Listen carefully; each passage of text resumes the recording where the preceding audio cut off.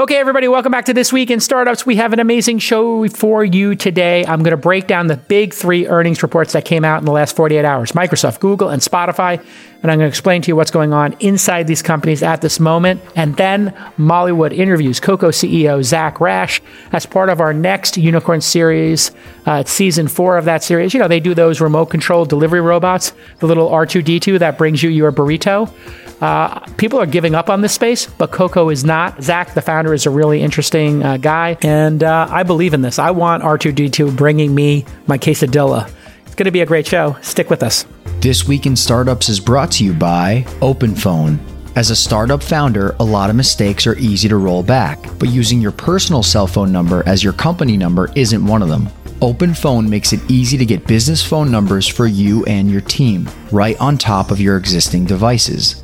Visit openphone.com/twist to get 20% off your first 6 months. LinkedIn Jobs. A business is only as strong as its people, and every hire matters.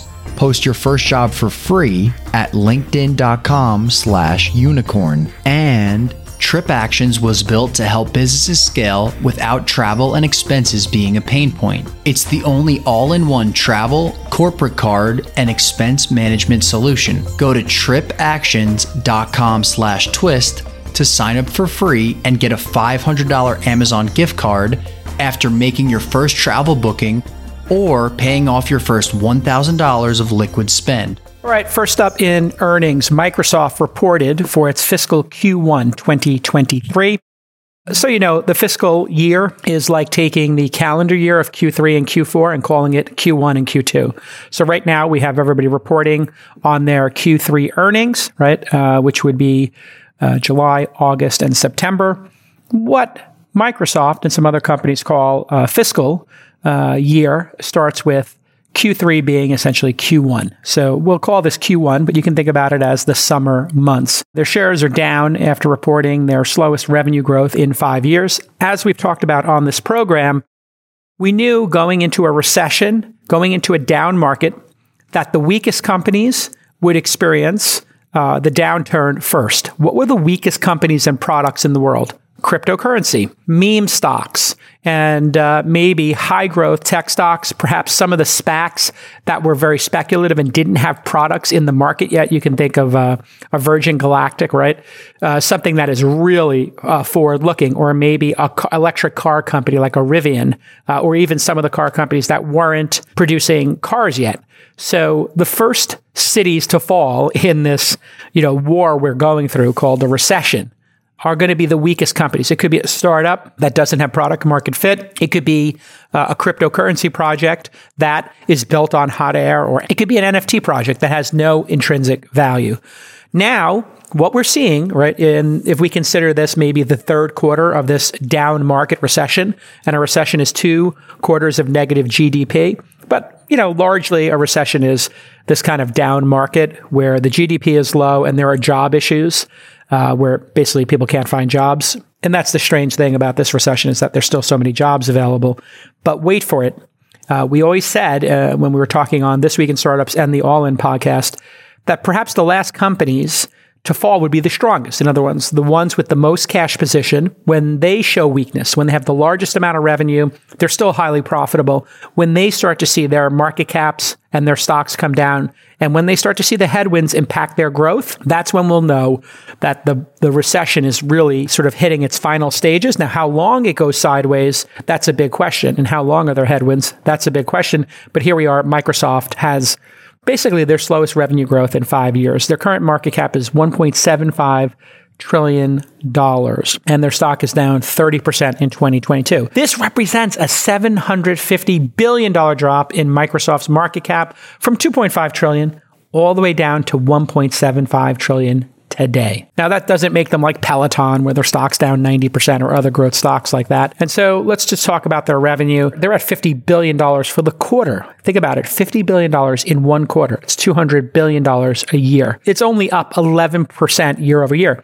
But remember, 11% on a big number is a large amount of revenue. And it's down slightly quarter over quarter. So when we report numbers, you have to think about 2 things in your head. Year over year. So at this time last year, what were they making? And remember, last year at this time was 2021. And that was the summer of 2021. That was the boom time in the economy, right? When lots of cash was flowing into the economy because of stimulus spending and the government printing a lot of money, trying to get us out of that COVID downturn. Well, quarter over quarter, even though they're up year over year, Microsoft, quarter over quarter, in other words, the Q4, which would be the second quarter of the calendar year, that Q4 were down. So they were at 51.9 billion at that time. So they've actually have less revenue than they did last quarter, but up from a year ago. Microsoft doesn't disclose specific segments. So if you wanted to know Azure's revenue or LinkedIn's, they kind of bundle these things together. That's for competitive reasons. They don't want people to know exactly how specific product lines are doing, good or bad, right? They don't want to tip off competitors. So they kind of bundle stuff together. And one of the things they bundle together is cloud services revenue. Then they have search and news ad revenue. And you can look at all of these together. And Azure and other cloud services revenue is up 35% year over year. Now, last quarter, the growth rate was 40% year over year. So you're starting to see the cloud computing revenue is not growing as fast year over year. It's down a little bit, right? But it's still growing. So the revenue number is going up 35%, but the rate of growth went from 40% to 35% quarter over quarter. So it's a little nuance there, but it does show headwinds on the business. Search and news ad revenue was up 16% year over year. Now, last quarter, again, the growth rate was 18% year over year. So that is slowing down in terms of growth year over year. LinkedIn revenue up 17% year over year, and that's down 9% from last year. And last quarter, it was booming, 26%. But for the first time ever, Microsoft Cloud metrics exceeded 50% of the overall company's growth. The cloud segment includes Azure, which is cloud computing, goes up against AWS and Google's cloud offering, and their Office 365 subscriptions, which is known as Microsoft Office previously. They call it 365 now because you're subscribing to it month over month. And some parts of LinkedIn, et cetera. The weakest part of all of this is what's called Windows OEM revenue. OEM stands for Original Equipment Manufacturer. In other words, when you buy a PC from Dell, hopefully, a great company, you will have Windows on it, and they pay to put Windows on it. That's dropped 15% year over year. So you're saying, hey, why did that happen? Are people not buying PCs? Correct. People are not buying PCs. Why is that? Well, do you remember the COVID boom? And then the post-COVID bust, that impacted a lot of companies, like Peloton, let's say, or companies that were doing at home. Zoom would be another one. Another company that was booming during COVID would be these Hopin and other virtual conference software companies. These companies became darlings because in the COVID boom, we're staying at home, and everybody bought a new PC. Now, COVID boom, post-COVID bust had a corollary, which is the reopening companies, Uber, hotels, cruise ships, et cetera. Okay, now we're going to get out in the real world. So you lost revenue. People stopped taking Ubers or going to hotels during the peak of COVID. And then things open up. Okay, you can go on a cruise ship, and even the cruise ships today no longer require you to show a vaccine card. PC sales are down massively, not because people are not using PCs, but because a lot of companies said, okay, we'll buy you a computer for home. We're going to send one to your house. You're going to be remote working, or people were stuck at home and said, oh yeah, I'm going to treat myself to a new computer so I can play better video games or get more work done, whatever your jam is. But PC shipments fell 15% in Q2 of 2022 compared to Q2 of 2021, according to IDC. That's a market intelligence firm. That's not Microsoft's data. That's IDC's. So that just shows you if less PCs are being shipped. Well, of course, Windows revenue is going to be down. It dropped 15%, which is the same amount as PCs. So you can just see it. It's not a Microsoft issue as much. It's a COVID boom bust cycle. Operating income, $21 billion for Microsoft. And so, they have just massive amounts of cash. Microsoft did warn, according to the Financial Times, that revenue growth from Azure was going to slow by 5 points in the next quarter. So they're just telling people, hey, listen, there's going to be headwinds, right? So the 40% we saw over year went down to 35. Okay, yeah, so it's going to go to 30%. Why is that? Why would cloud computing go down? Well, it might be there's less startups being started, or companies are tightening their belt and they're looking at their cloud spend. And this is what happens. I saw this happen during the dot-com bust and in 2008. When the market gets challenged and you see your income going down, you see less revenue, you just look all around you and say, what are we spending money on? Literally today, I'm in my office, and we became a remote company, and I saw this. just sitting in my office. I was like, oh, what's this? A Verizon MiFi. And I'm like, I turned it on and it's working. And I said, oh yeah, we used to have this as a backup in the office. In case we lost our internet, we turn this on, at least we get email going, etc. So I emailed the ops team and I'm like, hey, what's going on here? And they said, oh yeah, we have 2 of those. We spend $100 a month on them when people travel. I'm like, okay, should we be spending $1,200 a year on this? Turn this off. Okay, so Verizon's going to see $1,200 turned off. And that's what everybody does. I'm looking at all of our expenses at all of our companies saying, hey, what SaaS software are we really using? What are we not using? What hardware are we using? What services? Turn that stuff down. Turn it off. So you can be sure every team is looking at their spend in cloud computing and saying, hey, how many servers do we have? How much storage do we have? Okay, can we put some of that storage into glacial storage, really, slow storage? And let's see if we can make our databases smaller. Let's re-optimize our code so that we're not using refactor it, so we're not using as much CPU. All that's happening. And people just are not as disciplined during an up market. Why should they be? Who cares about 5 or 10% of costs here and there? When you have top line growth of, you're tripling revenue every year, you're doubling revenue every year. You want to focus on growing revenue, not your costs. In a down market, everybody clenches up and starts going through item by item, what can we cut? And that includes humans and team members, sadly, and it includes office space. And that is this process of everybody becoming disciplined all at the same time. And we're starting to see that happen even to mighty companies like Microsoft and mighty categories like cloud computing. That nobody is going to be immune from belt tightening. And so everybody tightens their belts. Everybody gets austerity measures, as we call them. You're going to see it impact every single company in all likelihood. And here is a beautiful Sankey chart. We talked about these before in previous episodes. It's like kind of the ribbon chart where you see 50 billion in revenue. When you go left, you see it broken down into cloud, the intelligent cloud, and Xbox, and where all that revenue comes from, Microsoft, 365, LinkedIn, productivity software. And then going to the right, you see the cost of the revenue, 15 billion, the gross profit of 34 billion, operating profit 21, down to the net profit of 17.6 billion. This company just throws off, tens of billions of dollars a year in just net profits. It is extraordinary. Satya has done an amazing job with cloud and moving this company to a new business model where people pay for subscriptions. They've done an amazing job challenging and catching up to AWS. Overall, great company. I own the stock. I'll continue to own the stock. Might even add to it in a down market. And let's move on to Google.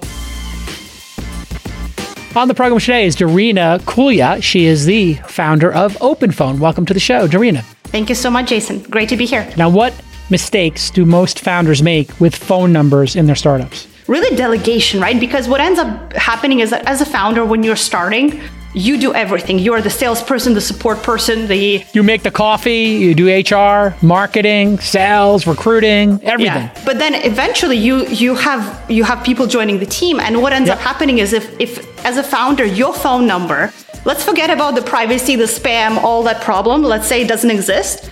But you're not going to want a year into your company, 2 years into your company to have all the support calls or all the questions come to you, because now you've just hired your support team. Why did you hire them? Yep. So that's another reason why having that separate number makes so much sense, because you can always delegate those calls to your team as you grow. All right, everybody, here's your CTA, the old call to action. Twist listeners, 20% off any plan for your first 6 months.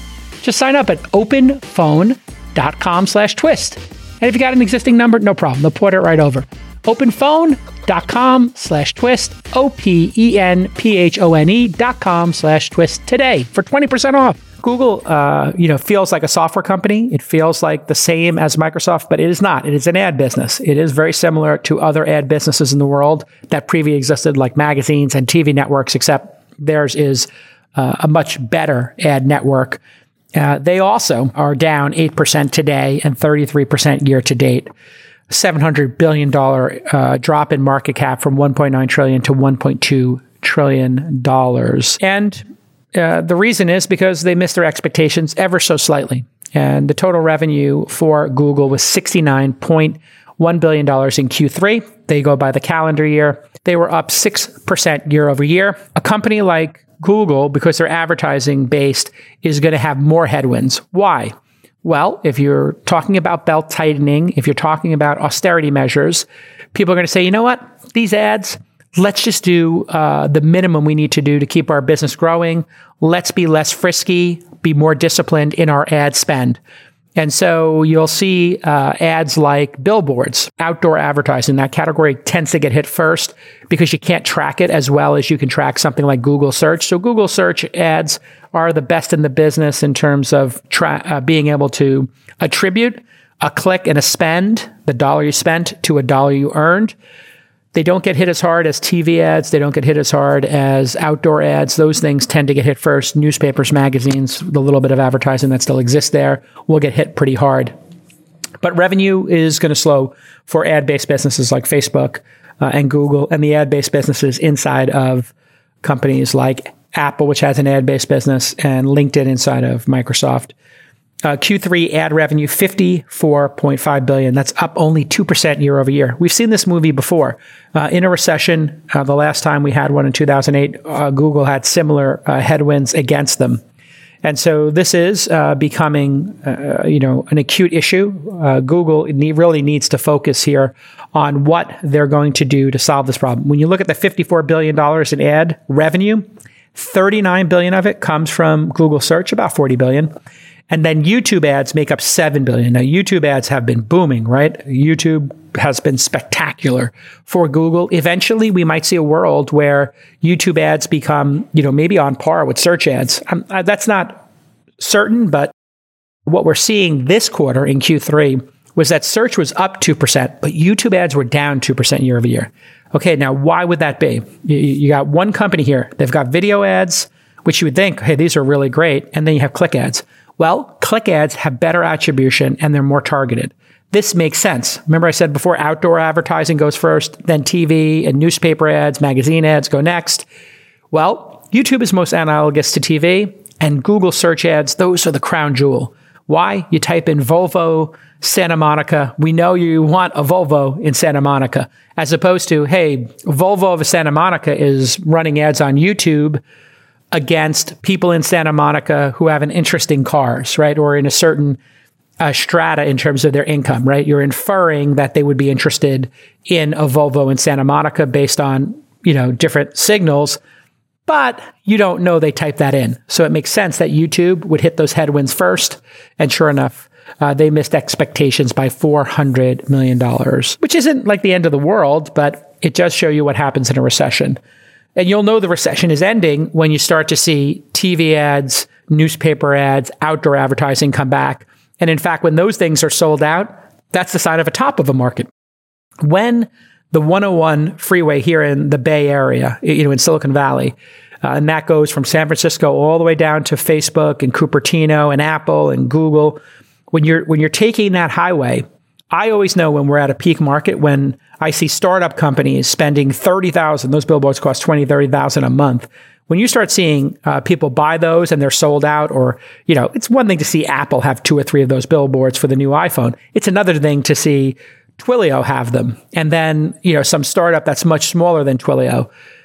You're starting to wonder, why are they spending $250,000, or if they have 2 or 3 of these, $1 million a year on billboards? Well, somebody in recruiting, or they're just loosey-goosey with their ad budget. When you see those billboards not change, what they'll do is, the secret is they'll leave somebody's ad up. So I was talking to a startup. I was like, hey, why are you spending on this? This is in the last down market. And they said, oh, no, we're not spending on it. They left our ad up for a year because they couldn't sell it. And they didn't want people to think that nobody was buying them. So they don't want to put your ad here. The second a billboard puts your ad here on the billboard, what happens? People say, oh, those don't work, as opposed to leaving it up. So somebody literally told me, it might have been Zynga, that they hadn't paid for an ad for a year because they were just up and running for free.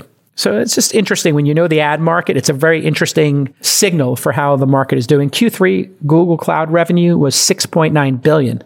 That's up 37% year over year. And they beat expectations. Why? Well, Google Cloud, if we're being totally honest, trails Azure and AWS. It's kind of an afterthought. When you run a company like Google, and most of your revenue comes from ads, and the search ads are the crown jewel, and YouTube is the up and coming, cloud revenue is playing third or fourth fiddle here. They're the fourth or fifth scoring option on the team. And, a CEO and a management team can only keep so many of these players in short rotation. And, cloud revenue has just not been great for Google historically, but they're working on it now and they're taking it much more seriously. I see that because I see the cloud revenue. I see the Google Cloud people out at events. I see them doing some marketing and they're coming up more and more in startups like Azure was maybe 5 years ago. So when you start taking competition seriously, which Google started taking their cloud, I think seriously, maybe 2 or 3 years ago, Microsoft started taking it seriously 5 to 10 years ago. And obviously Amazon took it seriously for the last 10, 15 years. So Microsoft and Google catching up to Amazon. I do see Google taking it more seriously. And I guess that's why they beat expectations. This is where it gets interesting. Yeah, and obviously this is super profitable. The net income for Q3 was $13.9 billion. That's down 26% year over year and down 12% quarter over quarter. So it's coming down their profitability essentially. Now, why? Because they are addicted to hiring employees. My Lord, Google has 187,000 employees. That's up 25% year over year from 150,000. They literally added 37,000 people in a year. Why? Why would you do that, Google? It makes no sense. They added 13,000 people in the past 3 months. So if you were like, hey, we think it's going to be a mild recession, let's add, a bunch of people, we'll have a head start when we come out of this mild recession. Well, we all know it's more severe. And you would have changed gears in the past 3 months. They still added 13,000 people. Who's running this company? What are they doing? They're just adding tons of people and they don't need that. You can't be increasing 10,000 people without communicating to the market why you're doing that. So Sundar, I think, is, going to be under the gun because of this. And you saw them cut, like some people in their in-house incubator called Area 120. Their game service, what's it called? Stadia, maybe. They cut some of that, but they're not making serious cuts. They're hiring like this is 1999, 2006, or 2021. Absolutely unforgivable, and the market does not like it.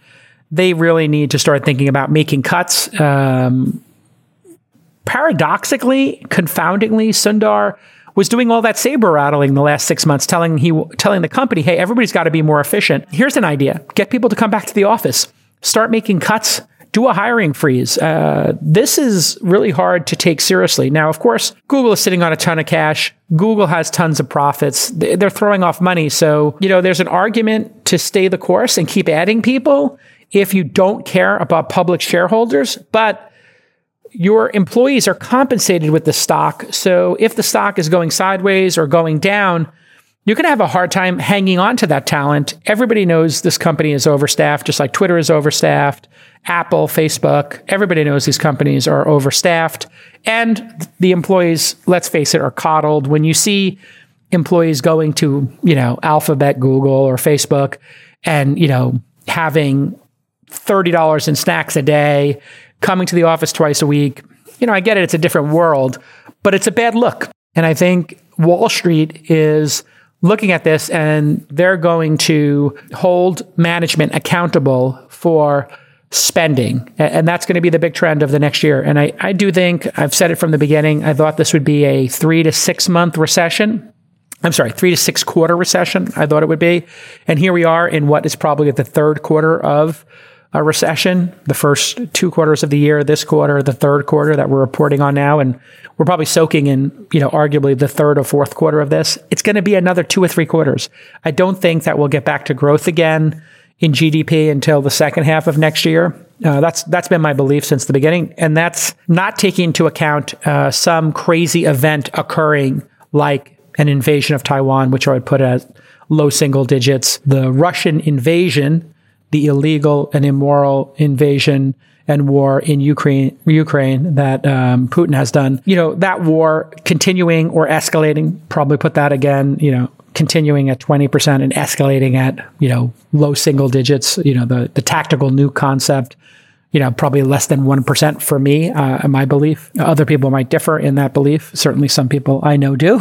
And they think it's 20%. I think that's not going to happen. But if something like that does happen, that could maybe extend, a recession and create even more chaos in the markets. And so what this means is you're going to see a hiring freeze, I believe, at Google get announced. They can't keep hiring like this. The market is going to sell shares in Google and find other places to deploy their capital. And you saw friend of the pod, Brad Gerstner, say, hey, we want to see a 20% RIF, a reduction in workforce at Facebook. We'll see if Zuck takes that advice. Zuck's revenue is going to get hit even harder than Google's ad revenue and probably in line with Snapchat's or Snaps, as they like to call themselves. All right, everybody, LinkedIn Jobs. We have to talk about the downturn right now. There is one silver lining for all of us running businesses, especially small businesses or nascent companies. You know, when you got that half dozen people, the talent pool is getting stronger and stronger. And people are looking for interesting companies to go work for. And that's where you come in. And that's where LinkedIn's going to solve all your problems. When you run a startup, you run a small business, you know every single new hire is high stakes. So you have to ask yourself, what if I hire the wrong person? What is that going to do to my team dynamics? Well, that's why you have to check out LinkedIn Jobs. There's so much great talent out there right now, and LinkedIn Jobs helps you find the right people for your team, and they help you do it faster. Now, you want to be 100% certain you have the right candidate pool that you're looking at. Well, that's LinkedIn. You're talking about over 800 million people are there. Use screening questions. Ask people thoughtful questions. Hey, if you were a podcasting company, what do you love about podcasting? What are your top 3 podcasters and why? Hey, if you're an app company, have you downloaded our app and what do you think of it? And maybe give me some feedback. So that will help you filter the people who really want to come work for you, who have that passion. LinkedIn Jobs helps you find the qualified candidates you want to talk to faster. Post your job for free at linkedin.com/unicorn. That's linkedin.com/unicorn to post your job for free. Terms and conditions do apply. Spotify down 11% today after reporting larger than expected losses in Q3. They're down 65% year to date from a $45 billion market cap to just a $16 billion market cap. That is extraordinary. It makes me actually, if I'm being honest, maybe want to potentially do a J trade in Spotify. I think this is a great company. I think they're a market leader and I like their forays into other content. I think they are eventually going to be competing with Netflix. I think they're going to be doing more video shows. I think they'll be investing more in advertising-based content. And they've got 195 million premium subscribers. That's up 13% year over year. And their monthly active users is at 456 million, 20% year over year. Ad-supported monthly active users, 273 million, up 24% year over year. So they're still growing briskly in terms of their user base. Total revenue, $3 billion. And that's up 20% year over year. We converted that from euros. Remember, Netflix has 220 million paid subs, and the Disney collection of assets, I think, is at about 250 million between Disney Plus, Hulu, and ESPN. So they're right up there with those contemporaries. At probably a slightly lower dollar amount per user, but that doesn't mean that you shouldn't think about these as comparable companies. I think they are comparable because people look at Spotify increasingly as a place to find entertainment as much as music. And so I wouldn't be surprised if you saw not just podcasting deals on Spotify, but series deals. I'm not saying Game of Thrones, House of the Dragon, Lord of the Rings level, but is it so crazy to think that Spotify might sign a professional sports league and you watch it on Spotify? I don't see why not. Now, they don't have the bankroll to go after the NFL, but maybe a cricket league or something else is possible. And why wouldn't they do a documentary series or a reality TV show or a TV series? I think that's completely possible, if not probable. Why wouldn't you do that if you were Daniel Ek and the team over there? If you understand how to do different serialized, true crime stuff, it's not such a big jump to have video versions of that in shows. And young people don't have a problem watching a TV show on their phone. In fact, it's kind of their default. So a 20-minute, 30-minute show, watching it on your phone or your iPad, why wouldn't Spotify do that? And that's why I think it's not just about leading in music and now in podcasting. I think it's really going to be about increasingly them coming to do shows. And if I'm doing a reality TV show now with a major reality TV producer that I signed with, and I'll have more news about that in an announcement in the coming months. But when we bring it to series, me as a creative who, would have a choice of where to put the show in all likelihood, I would totally consider Spotify if they wanted to do, a startup show with me. Why wouldn't I? They do a great job for This Week in Startups. They do a great job for All In. They support video now natively on the platform. And my audience is already over there. So that would just mean a company like Spotify would have to get comfortable spending $750,000 to $1.5 million per episode of a TV quality show, buy 10 episodes. You start doing the math on that. It's a bigger investment than they're probably used to making, $10 million. But they already have the advertising relationships from the Joe Rogan podcast and from Call Her Daddy. So those same advertisers will probably have an appetite for larger deals and ad spending on things like The Ringer. And hey, listen, you look at Bill Simmons, he's done some of the greatest sports documentaries ever. Where are those sports documentaries on Spotify? Why wouldn't you have a 30 by 30 series from Bill Simmons? Why wouldn't you have the team at The Ringer do not just a podcast about a great director, or, they do these like rewatchables. Why wouldn't they do This Is the 80s science fiction, right? Bill Simmons should be doing those type of documentaries with the Ringer staff at a place like Spotify, not on HBO, not on Netflix, or not just on those kind of platforms. The growth in their ad-supported revenue accounted for 13% of total revenue, which is 19% year over year. So their total revenue is $3.1 billion, but they're starting to see ad-supported revenue account for more of their overall revenue, and that's led by podcasting, according to the earnings report. They have 4.7 million podcasts on the platform. I think that's kind of an irrelevant number. What it's about is the number of listening hours and then which ones they can actually monetize and sell ads inside of. Obviously, I don't have a deal with them for This Week in Startups. We sell the ads ourselves. At some point, would they come to us and say, hey, we want to buy it out? Perhaps, but they went after some of the anchor ones. What's going to be very telling is, do they re-sign Call Her Daddy? Do they re-sign Joe Rogan? Or does Joe Rogan go to Amazon, right? And I could see Amazon, Netflix. Really, Netflix should have gotten the Joe Rogan show and Call Her Daddy, but I think they were being a little snooty and maybe being a little highbrow, thinking they were going to be at the Oscars and the Emmys. Really, the best thing for Netflix to do would be to look at Spotify's business and Amazon Video going over and trying to steal Spotify's podcasting business. And conversely, as I've just discussed, Spotify should be trying to steal Netflix's business. And Spotify should say, hey, if you've got a streaming show, come to us as well. We're all in the same business. Subscriptions, eyeballs, advertising-based revenue. And now with Netflix having an ad-based product coming soon, you could see them maybe going after podcasters. Spotify's got a ton of cash equivalents, short-term securities. They're sitting on $3.7 billion. If they want to start buying shows, they can start spending tens of millions, hundreds of millions buying shows. They're basically breaking even on a cash flow basis. Their net loss was $167 million. They signaled that they might raise prices in North America on the call. Eck mentioned, friend of the pod, that Spotify has, quote, significant pricing power and can fare better than competitors with price hikes. Spotify Premium, $10 a month.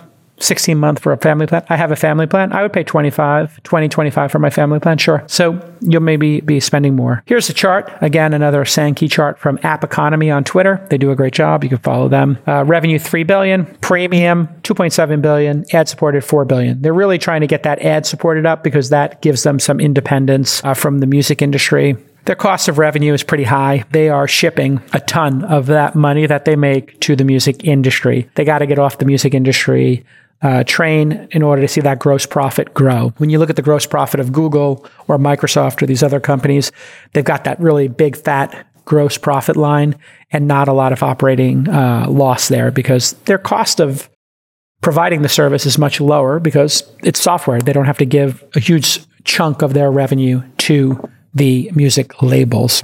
So there you have it. Just some insights into what's happening in the market.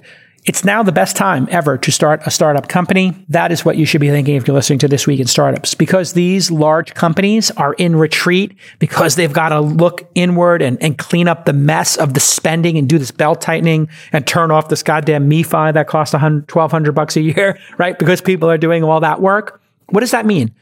Well, that means if they are going to go after your startup and try to copy it, they might not have the time to do that. They might not have the resources. When somebody internally says, oh, we should copy this startup, or, oh, we should add this feature, they might say, you know what? We need to be more profitable. We need to do more with less. We just laid off 20% of the company. We're on a hiring freeze. Stay focused. Now is the best time for you to start a company. There are people who don't want to be at Google or Microsoft or any of these large companies or Spotify during a downturn. It's kind of a bummer to be there. Maybe they'll get rid of the snacks, or maybe they'll have a hiring freeze and you got to do more work and you got to come back to the office. So this is the time for you to start a company. If you want to do that and you want my help, I'm teaching a class called Founder.University. 500 people have signed up already. I'm trying to get to, maybe even 1,000 people. And here's how it works. You give us $500 to come to the 12-week course. Every Monday night at 6 p.m. Pacific, I teach the course for 90 minutes. If you come to all 12 weeks, or you have an excused absence, you got a kid's play, I don't want you to miss it, or recital. But if you come to, 10, 11 of the 12, we just refund the $500 so you don't burn the seat. We had 96% of people graduate from the previous classes. So this is extraordinary. And it's essentially free if you come to the classes. And if you don't, we just use that money to throw an in-person party, which we'll be doing on November 14th. I'm going to do the first class in person. I'm going to invite everybody to come out to the Bay Area. I'll probably do 2 or 3 of the classes in person. It's my way of giving back to the community. And our investment team looks at the companies in Founder.University. If they're making good product progress, my team is just going to give $25,000, probably a dozen or two of the people who come. We've invested $25K in 18 of them. Consider this like your friends and family check. Instead of asking your aunt, your rich aunt, or your parents for $25K to get your company incorporated and get started, consider me your rich uncle, and I put the $25K in for 2.5% of your nascent company. Or you could come to our accelerator where we put $100,000 in, or if you get a couple of customers, we might directly invest in your company. So Founder.University is our way of meeting founders who just have an idea. You don't even need to be incorporated. And we'll teach you how to use no-code software and why startups exist and how to grow them, and on the margins, how to raise money. And you join this great online community we have set up with some software. And there's 500 alumni in there. And then we're going to add 500 to 1,000 people. So you get to hang out with your tribe builders. I'm really excited about it. This is the 4th cohort of Founder.University. And I'm doing it personally because I love startups and I love founders and I love being the first supporter of your startup specifically. Yes, you. And the person who's thinking, maybe I'll quit Google. Maybe I'll quit Spotify and start my own company. Get 2 or 3 of your friends. And, if you're at Spotify, you're at Google, you're at Microsoft, and you're like, you know what, I don't want to be part of the riff. I don't want to be part of this, grind it out.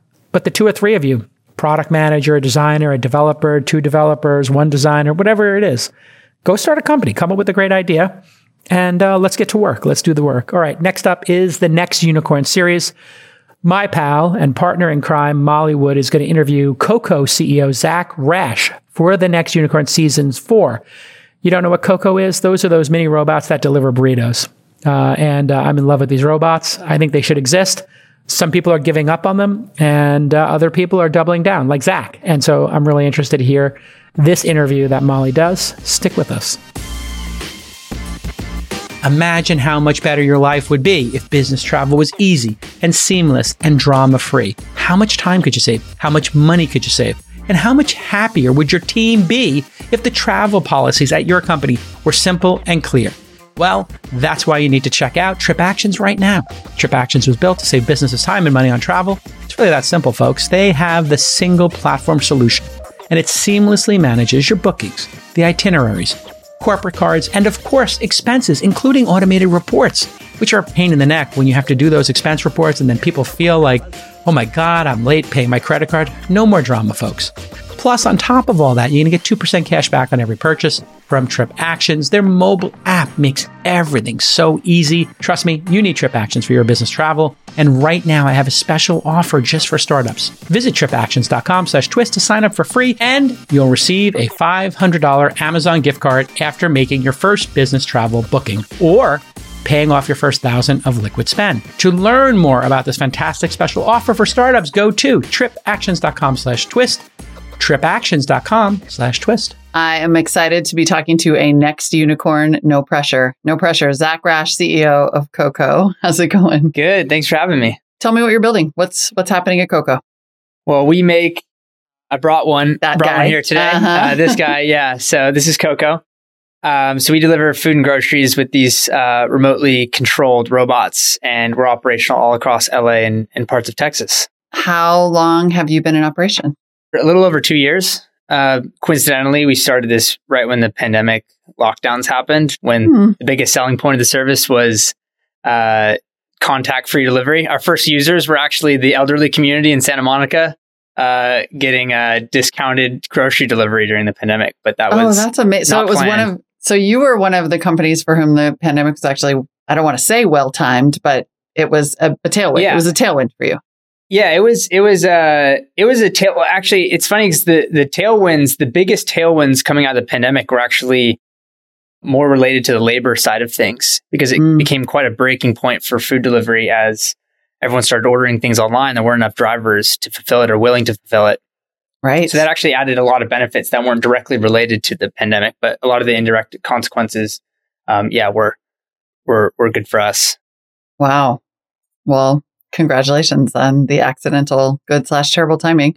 Tell me where you are now. Let's see. You've raised, it looks like about $63 million over 4 funding rounds. The last raise valued you at $551 million in February 2022. Investors included Founders Fund and OpenAI's Sam Altman. What do you think is the biggest pitch? Like, this is an idea whose time, it sounds like, has come in lots of ways, but what's your secret sauce here?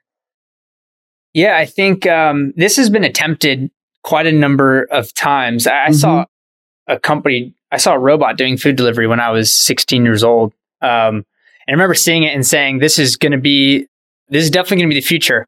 I don't know if it will look exactly like this, but these sort of purpose-built electric vehicles should be moving things around a city environment sometime in the future. And that seemed to me at the time to be pretty non-controversial. And I went to UCLA. I met my co-founder there. We both studied computer science and electrical engineering. We'd been building robots our whole time there. And we graduated, and this industry just hadn't really expanded at all. And if you go and look and talk to a lot of these companies, a lot of them have a very deep tech focus on how do we make these as autonomous as possible. Or they're basically building like slight simplifications of a self-driving car. Yeah. And as you know, we're notoriously wrong about the timelines on autonomy and when it's actually going to be a commercially viable product. And, the kind of back of the envelope math with Coco just seemed like you can make this kind of a company profitable without having any autonomy. And so then autonomy becomes this incremental benefit you can layer in over time as your fleet grows, as you collect more and more data. And this is kind of like the more Tesla philosophy on autopilot is you have people paying you to label your data, to train your systems, and to collect all of these corner cases out in the world. And so we wanted to be really focused on making a product, giving it to customers, and really learning how to actually operate this, and focus on the operations of scaling it up rather than saying we're going to focus on this kind of deep R&D for the next decade.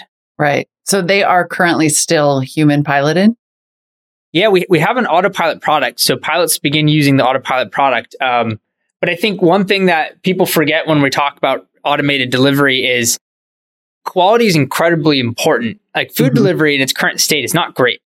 I ordered dinner on Saturday night from a restaurant I love. It's 0.3 miles away from my house, and it came completely cold. And I knew it was going to probably come cold. And that is a common sentiment from a lot of people. There's certain types of food and certain brands that deliver really well, but the vast majority of it is a pretty poor experience, and you're paying a huge premium to get that pretty poor experience. So we've just been super focused on how we want to start with the quality aspect. We want to start with the customer, and we want to get this out there and say, how do we deliver a better experience than people can today, and then increasingly automated over time. So that autopilot product we began introducing it on return trips. So not when you have hot perishable food in the robot, but start doing it when you're a little bit less time sensitive on the trip. Got it.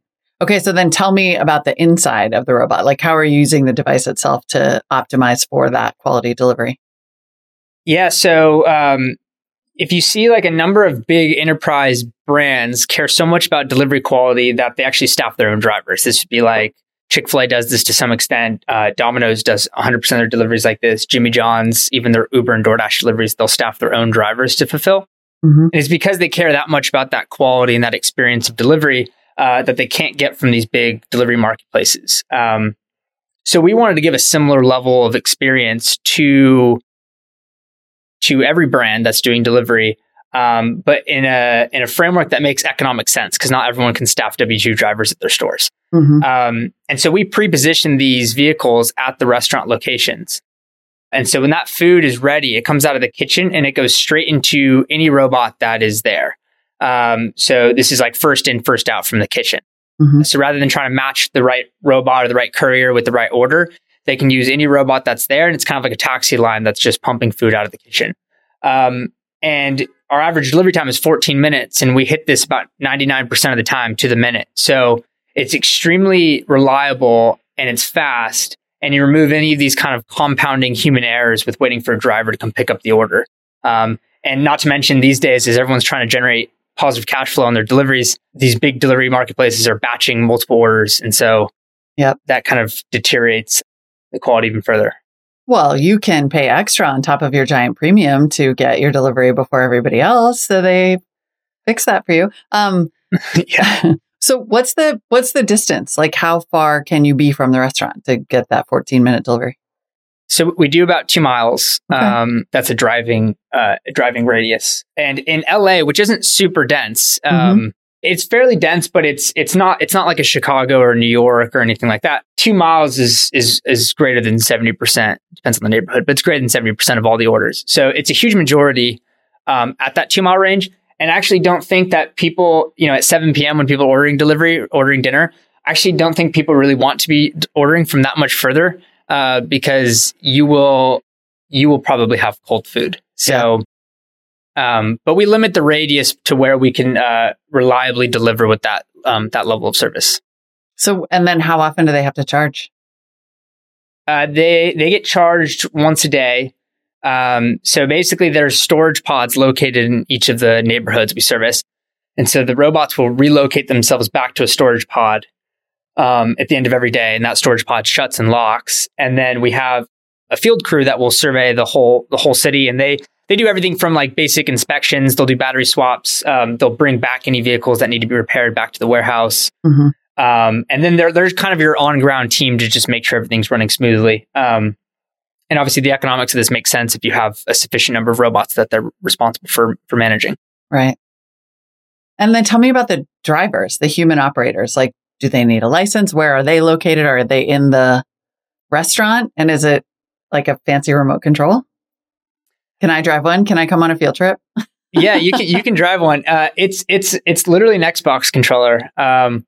And the pilots customize them. They got stickers on it. They all have different colors and camos. We have pilots all over the world, actually. You can drive from home. You're using a computer.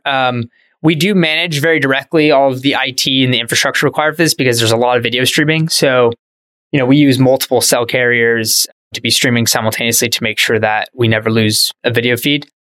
So a lot of work has had to go into the whole reliability of the stack from the pilot's end all the way down to the robot and the hardware. Just to reiterate, they could be anywhere in the country, anywhere in the city. I mean, so you're just using an internet connection and you can hire remote pilots. Yeah, they can be anywhere in the world. At any time. Yeah. We do. Yeah, they can be anywhere in the world.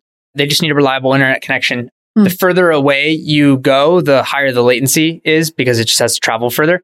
Right. So we have to be very thoughtful about that piece, but we want this to be a global job, right? Like a lot of the difficulty of running an Uber or DoorDash is you have to staff, you have to match a very time sensitive local demand to a very local driver supply, and that's a very hard balance to maintain, right? So we have a pretty massive advantage by having a centralized and global driver supply. That can operate across time zones, across cities. And that's a huge advantage. So we've invested heavily into the technology to allow us to do that reliably. And then what are the fees like compared to a company like DoorDash or Uber Eats? When we work with merchants, we'll understand it depends on a lot of different factors. It depends like how they currently take orders. So if they have their own website and their own app that does a lot of deliveries, it can be about half the cost of what they'd get charged from DoorDash or Uber for those deliveries. We try to save them, tens of percentage points on their deliveries for any orders we're fulfilling from Uber and DoorDash on the marketplaces. DoorDash and Uber still take a margin from that delivery, so there's less room there, but that's also where a lot of the volume is. So we like to work with very large brands that have their own direct consumer presence because it's where our product can be very differentiated from both a quality perspective and the cost is a lot cheaper on that sort of a channel. And then how do you look at scaling? I assume they're on the sidewalk, right?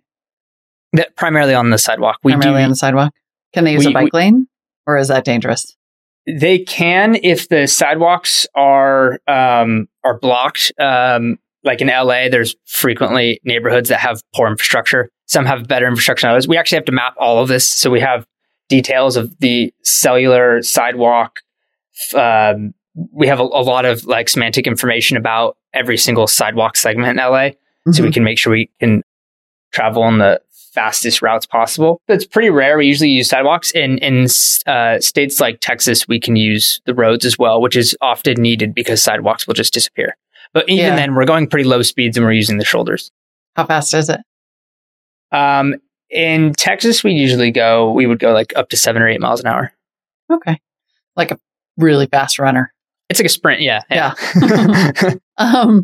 So then how do you think about scaling to like a New York or DC where the sidewalks are a lot more crowded? Yeah. So, there's kind of there's a balance here of as you get more crowded environments like Chicago or DC or New York, you need to travel a lot shorter distances to actually solve a huge part of the delivery problem. Mm-hmm. So you don't need to travel as far. So it's okay that your average travel speed is much slower. Because I do anticipate it would be a lot slower in those sort of markets. But LA, you need to travel faster because you have to cover a much larger distance than you would to do 70-80% of deliveries than you would in New York or Chicago. Right. So you're saying you could really pick your way through some pedestrians in New York and still get there faster than maybe in LA because the distances are so short. Yeah. Like I imagine in a lot of places in New York would actually be great. The areas you're going to move very, very, very slowly would be, like Soho or downtown or something. Most of those sidewalk segments are probably pretty busy. Right. But there's plenty of neighborhoods where we basically map this out to look for underutilized sidewalk segments. So these are like the least commercial streets, basically. And so we map this out so we understand, okay, well, most of our businesses are located on these primary commercial roads. So we have to be there for a part of the segment, but we pretty quickly try to get off that street segment so that you can travel much faster. So, and this changes by hour of day, day of week, time of year even. So we have to include all of that semantic information so we understand, like, for example, in Hollywood Boulevard is a fine place to drive down during sometimes the day. And then other times of the day, it's like the last place you would ever want to drive. Yeah. So it's helpful to know that information. And so we keep track of it, based on all those factors as well. So when we look at unicorn and unit economics, hardware is tough. Hardware scares a lot of investors. How much does it cost to manufacture a Coco robot, and how do you make those unit economics work over time? Yeah, that was something really important for us very early on. Is we wanted to, we pride ourselves a lot in being very practical about it as a business. And that was one of those things. Like in the last 2 years, it was easy to feel a little silly if you have competitors raising billions of dollars to fund these kind of vehicles. But now, as the market kind of resets back to some reality, having like a $50,000 or $100,000 vehicle doing delivery just doesn't make any sense, because your depreciation alone on those deliveries is going to be more than you're ever going to charge. So it's very important for us early on to have a very low cost hardware. So these are a couple $1,000s.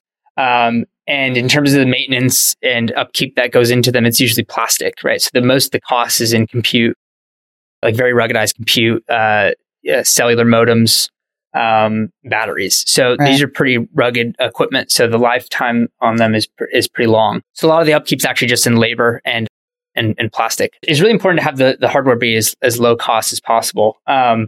And with that low cost hardware, once you start saturating a neighborhood with these vehicles, they can pay themselves back in months. So that's really important as a hardware business, also to understand the payback period on the hardware. This is, on the surface, hardware is really tough to get off the ground, which I think is a huge testament to like our kind of luck. And when we started this, micromobility just exploded. So there's a very developed supply chain for making reliable outdoor power electronics that people funded billions of dollars into. Right? That kind of category didn't really exist. And then now there's been a tremendous amount of growth in like, how do we get batteries and electric motors and aluminum strapped together and left outside for years. So we were able to leverage a lot of those, that kind of supply chain to get us off the ground faster. But then, like, in a lot of ways, we're a little counter-cyclical because right now, like, no delivery companies are able to make much money. Mm-hmm. And that's not necessarily getting better. And these companies are all at scale. And so it's expected, like, when is they going to start generating cash on these deliveries? But it's tough. I mean, you're getting regulatory fees added on top of these deliveries from certain states. Minimum wage keeps going up. The expectation for drivers goes up. And as you start getting more and more demand, that level of driver supply you need to maintain is higher and higher. So this is a really difficult equation to make work. And so we have this kind of different cash flow cycle where we need to buy the actual assets and buy the hardware and develop the hardware. But the business is so powerful because of how much it can reduce the actual cost required to move something around a city by an order of magnitude. Yeah. So from that perspective, I think it's very needed right now. And I think a lot of businesses are looking at, how do we actually deliver profitably or more profitably than before? I mean, it seems like, you're starting with food, but last mile delivery is basically the problem. I think we looked it up. It's expected to be at least $123 billion market by 2030, which, if I'm being honest, sounds a little low to me when you start to think about, all of the things that go into this concept of last mile delivery. Like, how do you see this business enabling delivery of all kinds of stuff? I mean, I'm already thinking, like, you have like a pharma plan, right? Yeah, we want to be delivering everything. And at the end of the day, once we put these vehicles out there, right, the goal is just to have them be moving all day, every day on revenue earning trips. Yeah. The reason we started with food, and another reason why this would have been very difficult to start a couple years ago, is food is by far the highest frequency item being ordered. Right. And it's by far the hardest thing to deliver, which also makes it the most expensive thing to deliver. So if we're starting with a company, we're saying we don't have any autonomy, but we have a lot of operational efficiencies that make this much lower cost than a human driver. That this was a natural starting point because we can make it profitable. We can solve a lot of these horrible quality problems with food delivery. And then you can start using that footprint to start expanding into these other categories. I mean, food only happens during this, like, you have this little peak at lunch and then you have a big dinner peak and then it kind of trails off throughout the rest of the day. So you have large periods of underutilization of the asset. So you absolutely want to be delivering for anyone that, even if it's lower frequency, you want to be delivering for anyone that's off peak. But it's very difficult to start there because the volume doesn't make up for it. And again, like 5 years ago, even food was nowhere near the volume to make this sort of a business make sense. So it's grown so large and so high frequency that we can actually run a profitable hardware business with just food and then expand from there. It's pretty exciting. I mean, I'm not only do I want to get all my food this way, but I want this to be like my mailman, Yeah. Take this places for me. To what extent do you think of this as also a climate solution and a potentially pretty powerful one? Yeah. A lot of the conversations we had with cities is something they get really excited about. Right? And one of the reasons that so many cities have been so supportive of this is, you have economies like in New York where all the deliveries for the most part are being done with people and bikes. But in a city like LA, that's not happening. It's all car based. And this kind of statistic I shared about how many deliveries are happening within a couple miles, it's pretty disturbing if you think about it, because you're like, we're moving in this direction as a society where we want to get everything delivered and we want it all delivered quickly because of how high that convenience value is for people. But each of those trips is adding a car to your neighborhood, driving around. And you're transporting like a couple pounds of goods with the gas powered car. Yeah. So that's not like a super inspiring future for our cities. And so, there's a couple ways in which we're helping. There's obviously removing cars from the road, but also we're using a much more appropriate vehicle to be transporting this type of food, right? So if you're transporting a couple pounds of food, we're doing that with like an 80-pound robot. So it's much more energy efficient. Vehicle, for God's sake, yeah. Exactly. So it's much more energy efficient and it's electric. So I think that was like one of the original reasons, going back to like when I saw a robot for the first time, I was like, this has to be how the future is going to work, because the future of couriers and cars driving around your neighborhood just did not seem sustainable, or did not seem like a very inspiring future. So that's definitely that's definitely a big area for us to be proud of when we see more and more deliveries getting done by these vehicles. Yeah, absolutely. I mean, zero emissions deliveries and reducing congestion, right? Setting aside just the kind of climate part of that, just getting cars off the road seems like a huge deal in these very dense cities where this is feasible. Yeah, it's kind of exactly. like a win-win. What has been really hard about this? Like, was there something that you didn't anticipate? I can't imagine you didn't have some supply chain problems. Yeah. Hardware is hard. I think everyone says that. I'd heard that a lot when we started this, and you're kind of like, okay, well, we'll figure out how to solve it. But the reasons it's hard are, you basically, like in our sort of business, you constantly have this trade-off of CapEx and OpEx of like, do we want to keep retrofitting the vehicles as we learn more, right? Because if you sign into one of our product meetings every week, we talk about everything we talk about is basis points, right? We're talking about like single basis point problems, because if you have one delivery out of thousands in this neighborhood for this week that goes, 15, 20 minutes late because the vehicle had a breakdown and needs to be restarted, or you need to send someone to go and restart it, or whatever might have happened, that customer's gonna be very upset because you ruined their dinner and you ruined their day. And it doesn't matter at that point that 99.9% of your deliveries were much better than a courier. For that person, they hate your robots and they hate your service. And food is a very like emotional thing when you order, especially if you have family, right? You're compounding the anger across all of your family members. So, it's a tough, I've been there. When you're hungry and you want to eat and the food just doesn't get there on time, or if it comes cold, especially when you're paying so much, right? It's frustrating. So you have this trade-off of like, how much more kind of operational expense do you put into this to make sure that those small corner cases get dealt with by sending a human to recover the delivery, or constantly maintaining the fleet to make sure everything's perfect all the time, versus more long-term fixes with the hardware. Your understanding of the problem grows dramatically. Like I said, we're only 2 years old, so you learn a lot by doing, which is why I feel like actually doing real deliveries and operating is so important, because you wouldn't know any of this stuff. Yeah. I wouldn't have guessed any of these things that we're working on. But that's tough, especially in this market where you're trying to be as efficient as possible with all of your capital.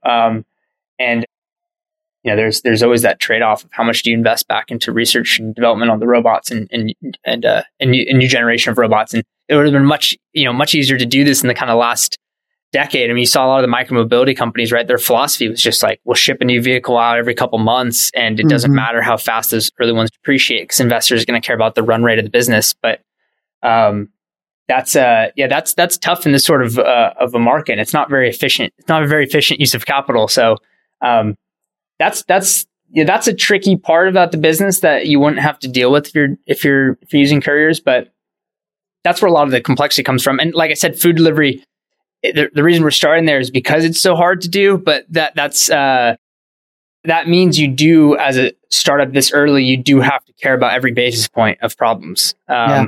So that's like a level of detail that I imagine most companies don't need to do so early on. But I think that's like our core competency, and that's what we've been really good at. It's just really caring about the details and having an incredible, reliable quality of service. And then talk to me about competition. We actually found out about Coco. One of our producers found out about Coco after reading about Amazon sunsetting a similar project focused on home delivery, the robot called Scout, it's like a cooler side. I mean, it looks really similar. Yeah. When you hear about Amazon shutting down a competitor, are you like, oh no, or great, clear the sidewalks out for us? What they were working on was really cool. And they had a really cool approach to it. But if you think about how efficient, and this kind of goes back to why we're starting with food. If you try to do this with package delivery, the problem is much harder. You need to get your cost per delivery really, really low for that to make any sense for a company like Amazon. Like your hardware costs, and these things go against each other a lot, right? Your hardware cost needs to be really low, but the thing needs to be fully autonomous, because any labor you put into the system, you're going to start losing the efficiency of an Amazon driver who's just covering a whole neighborhood time insensitively, right? Drop off the package by the end of the day, and you cover this section of the city. That is far more efficient than a courier saying, okay, go to any arbitrary point A and then any arbitrary point B with food, and make sure you do that in a way where the food's arriving hot. So that's a much harder problem, which makes it much more expensive. So, I think with Amazon, I think it's one of those problems of like just looking forward of what is the time horizon of this tech working. I think they're probably revealing through this decision that they think it's pretty far out. And I think there's been a couple articles recently just about self-driving cars, and I think it goes through these like cyclical hype cycles. But it's a hard problem to predict because it's all about solving a massive long tail of corner cases, and then kind of like a societal buy-in to when is it ready. So we wanted to be free from that constraint. We wanted to make sure that the business can operate profitably and can solve a problem for a customer on day one without any autonomy. Mm-hmm. And if you're able to do that, then long term you should be the best position to win any autonomy race as well. Since we started this, we thought that approach wouldn't work unless you have a company willing to spend on R&D for an unknown time horizon. Right. Which might be Amazon, but you'll be hopefully well entrenched since then. I mean, it's fascinating that really like your big unlock was this can be remote controlled. It does not have to be autonomous. And then Amazon and several other companies, it sounds like Amazon was trying to solve two hard problems: package delivery unit economics and autonomy. And then other companies who have competed in this space have tried to solve this, like, so far, somewhat unsolvable problem about autonomy. Like, how do you think about your roadmap to autonomy and how necessary is it? Yeah, for the way to look at it is for food delivery, it's not necessary immediately. But what we care a lot about is once you start getting at some scale in these markets, you care a lot about the incremental cost of a new delivery being added on top of that fleet. Mm-hmm. So, at first, when you're starting to cover restaurants in a neighborhood, the